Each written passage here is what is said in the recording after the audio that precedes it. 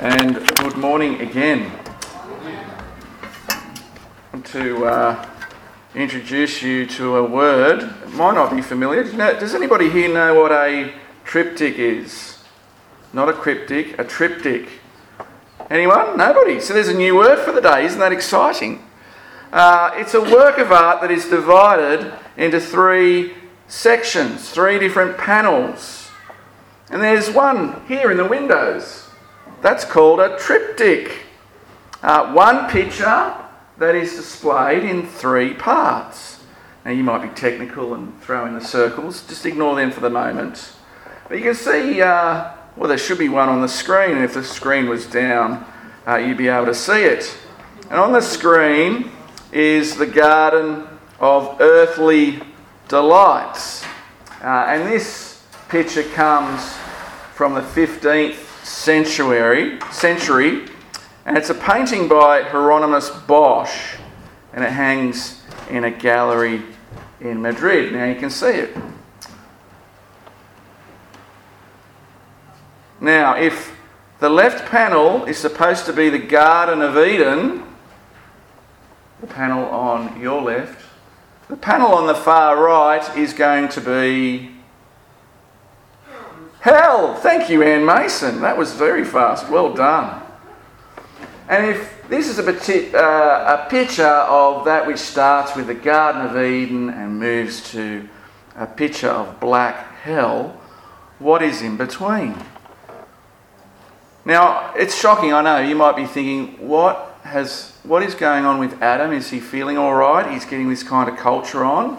I'm not sick, I am okay. But I want to show you this picture so that we can engage our imaginations as we come to Leviticus. See, when we come to chapters 8, 9 and 10, let's lose the picture, Tinika, they're so distracted. In your Bibles, look at your Bibles now. As you look at chapters 8, 9 and 10, they hang together like a triptych, like three panels, three works of art that are all on about the same thing. But before we delve into chapters 8, 9 and 10, we need to remember where we're up to in the book of Leviticus. Remember, Israel are God's redeemed people, rescued from Egypt and slavery. And who is the main man?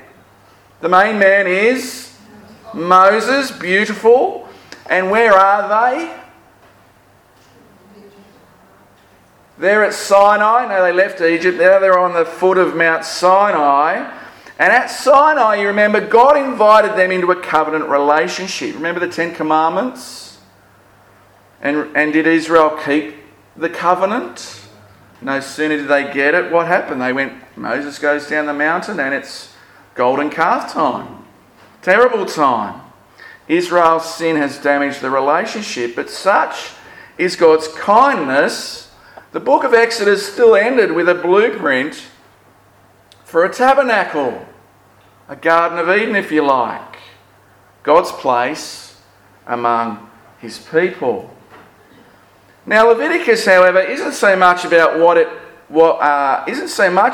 the sanctuary, the tabernacle, looks like. When we come to Leviticus, it's more like the operating manual, how it works.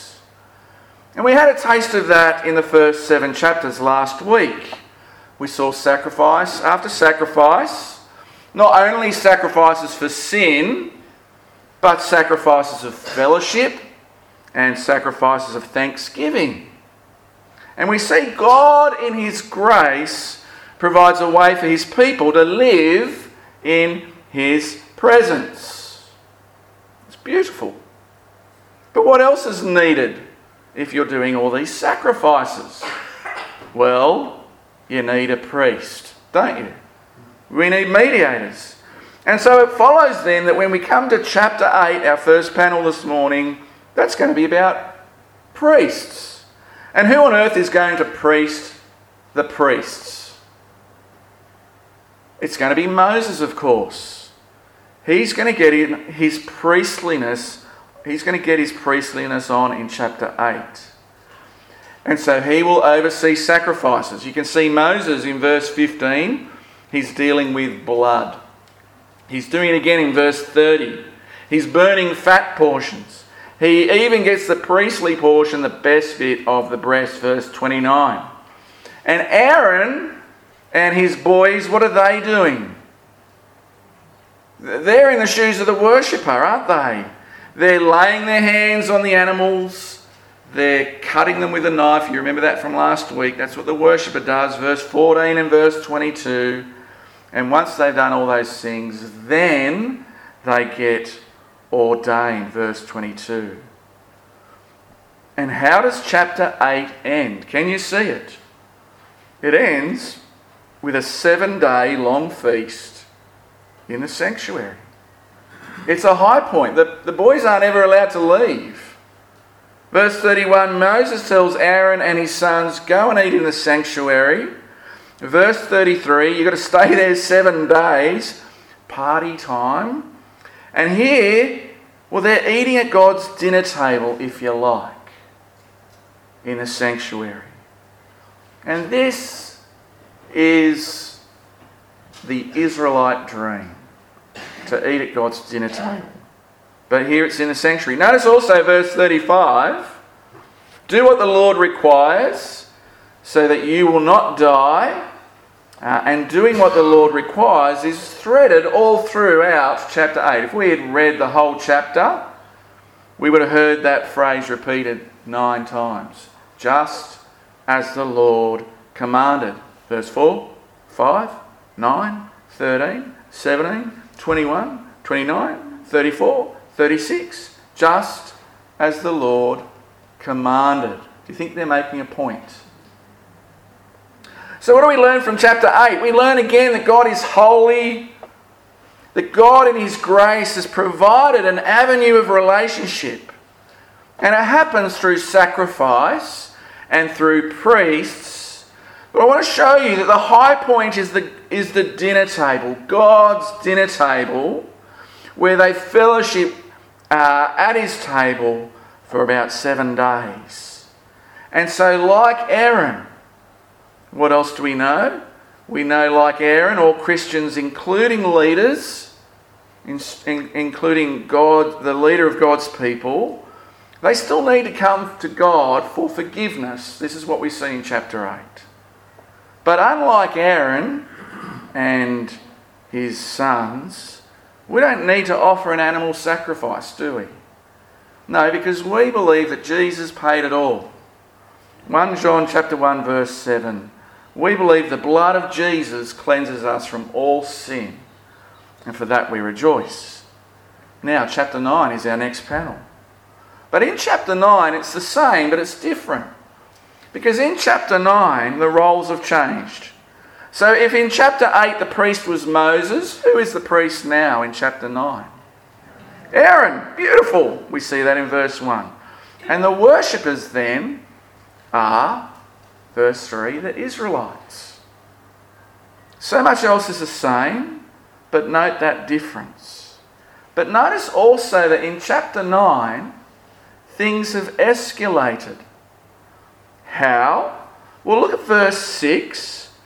Moses says, this is what the Lord has commanded you to do, but something is added. See, in verse 6, so that, here's a purpose, so that the glory of the Lord may appear to you. Can you imagine being an Israelite and hearing Moses say that? Or Aaron even, and you'd be like, are you sure? What's going to happen? What? The glory of the Lord's going to appear? Are you sure?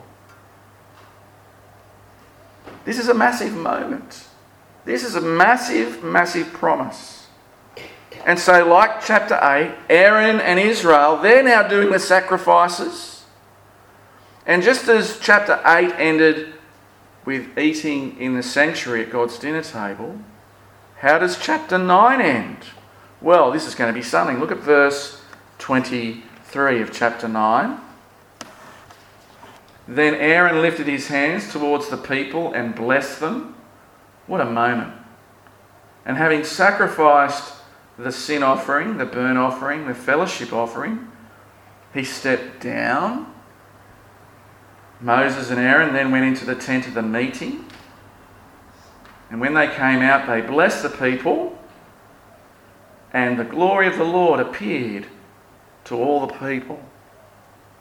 Fire came out from the presence of the Lord and consumed the burnt offering and the fat portions on the altar. And when all the people saw it, they shouted for joy and fell face down. Can you imagine that? That is just simply awesome. As the reader, we should be excited about what we read here. We should see this as an extraordinary high point for Israel. Because here is God and man in fellowship. Here, there's a sense that everything is good. This is simply momentous. If you're looking for a high point in the Old Testament, this must be one of them. That God would turn up. This is epic. Now, do you know the joy and relief of seeing something built or installed? I reckon there'd be a fair number of people here that would. And you've been meticulous in your attention to fixing this thing or restoring it or making it. And you see the designs, you see the ideas, and it comes all together and then it works. And it works. Maybe it's a cake you've baked and you followed the recipe meticulously and you plunge the fork in, your taste buds sing hallelujah. Maybe it's something else. Maybe it was a bookcase from IKEA. I don't know. Maybe it was a restored car or tractor, something fancy like that. And you turn the key and you kick the engine over and you're going, hooray! We didn't blow up! It starts. Here, they did as the Lord commanded, and the glory of the Lord has appeared. It's amazing.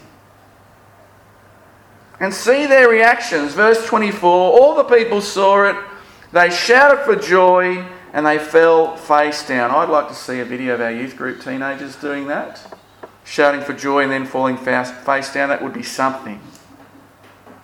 But it gets you wondering that as God appears as a fire, how are we to respond to that today as New Covenant people? We heard Don read out for us from Hebrews chapter 12.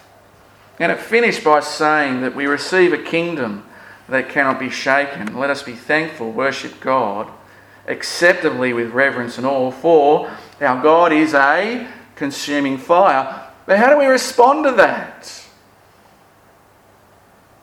Well, it's interesting because chapter 13 of Hebrews outlines that for you. If you have it open there, you can see what it suggests. Here is the response. So verse 1 of Hebrews 13 says you've got to keep on loving one another as brothers and sisters. You need to show hospitality. Verse 3, you got to remember those who are in prison. To verse 4, keep the marriage bed pure.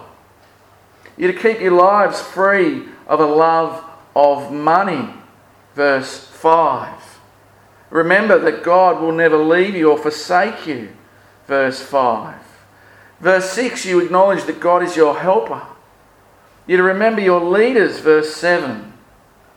Who spoke the word of God to you. Or verse 15, through Jesus, you're to continually offer to God a sacrifice of praise. Keep singing. Mike, we're going to keep singing. The fruit of lips that openly profess his name. Verse 17, we're to have confidence in our leaders. Or verse 18, we're to pray. And then we're to pray. And then we're to pray. And why do we need to do these things? It's because our God is a consuming fire. He is holy. He is powerful. He is present. And our lives are to be filled with awe and reverence for him.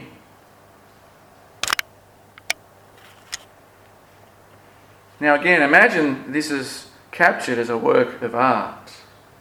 And the first two panels are similar. We've kind of seen that this morning. But the fire of God in the middle panel is really going to be something in that picture.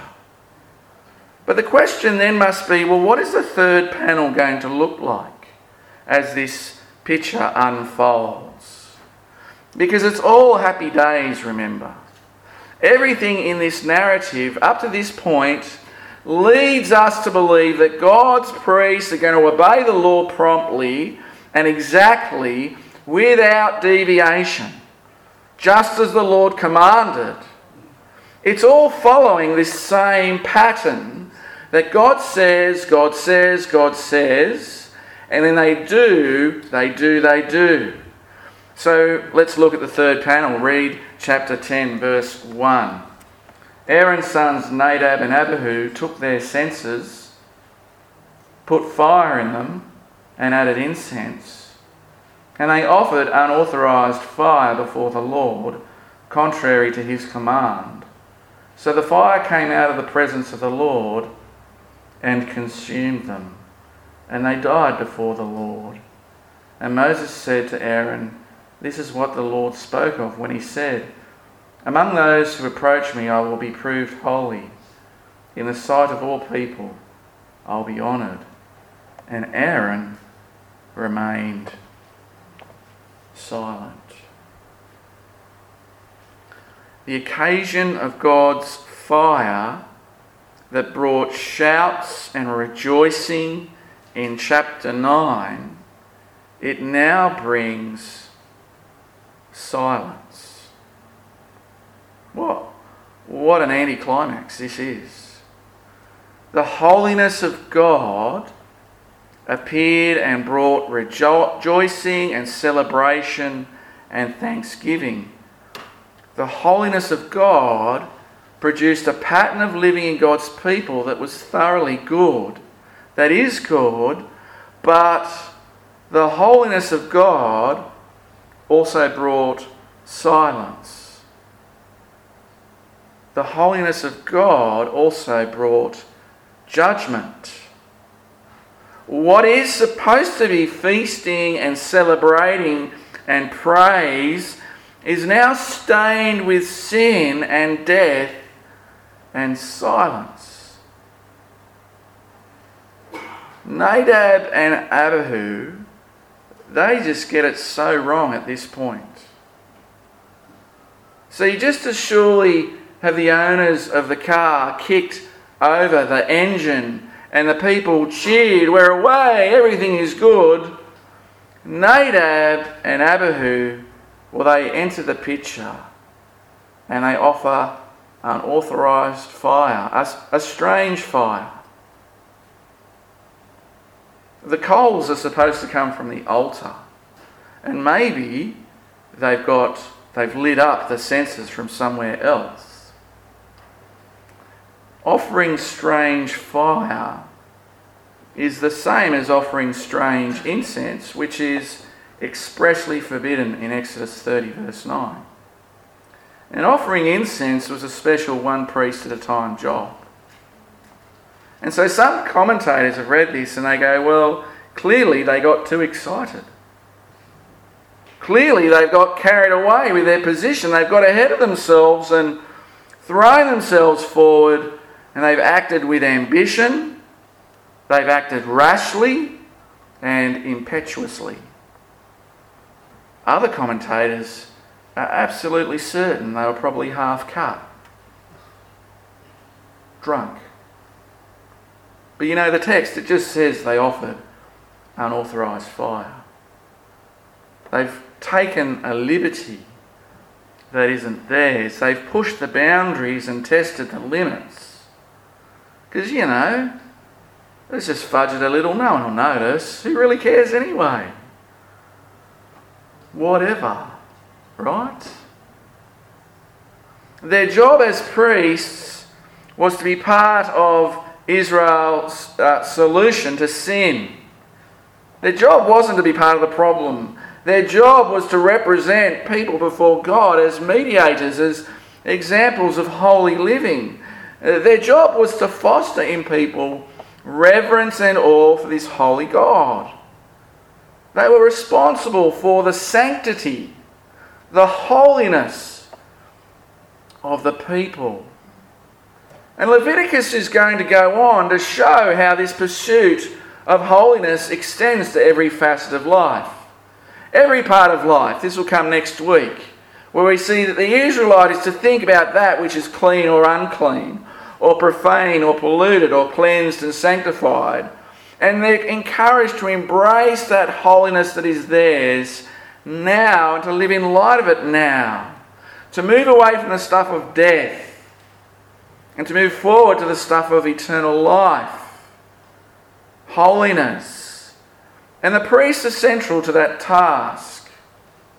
And so the fire, it's impure, it's unholy, it's unauthorized, it's offensive to God, and terrible consequences follow. And doesn't this serve as a warning to those who lead God's people? For the preacher, for the Bible study leaders, youth group leaders, parish counsellors. Godly leadership is a core value of this church family. It's our core value number 5. James chapter 3 verse 1 says, "Not many of us should become teachers, my fellow believers, because you know that we who teach will be judged more strictly." And time again, Israel are told their actions and decisions, they're the difference between life and death. But here it's the priests who learn the lesson all too literally. Leviticus chapter 10 verse 1, Aaron's son Nadab and Abihu took their censers, put fire in them, added incense, and they offered unauthorized fire before the Lord, contrary to his command. So fire came out of the presence of the Lord and consumed them, and they died before the Lord. Book of Romans and the book of Genesis teaches that the wages of sin is death, and these guys collected their wages on the very day they did their work. Did they presume on God's grace? Did they presume on their status as priests? They weren't the first and they weren't the last. Did they think they have power on tap now? Did they think somehow that God had been tamed and he was now under control? That God is nice and predictable and safe? Did they have God in a box? Did they think God was indifferent about disobedience? Did they presume that they could now decide what carried serious consequences and what didn't?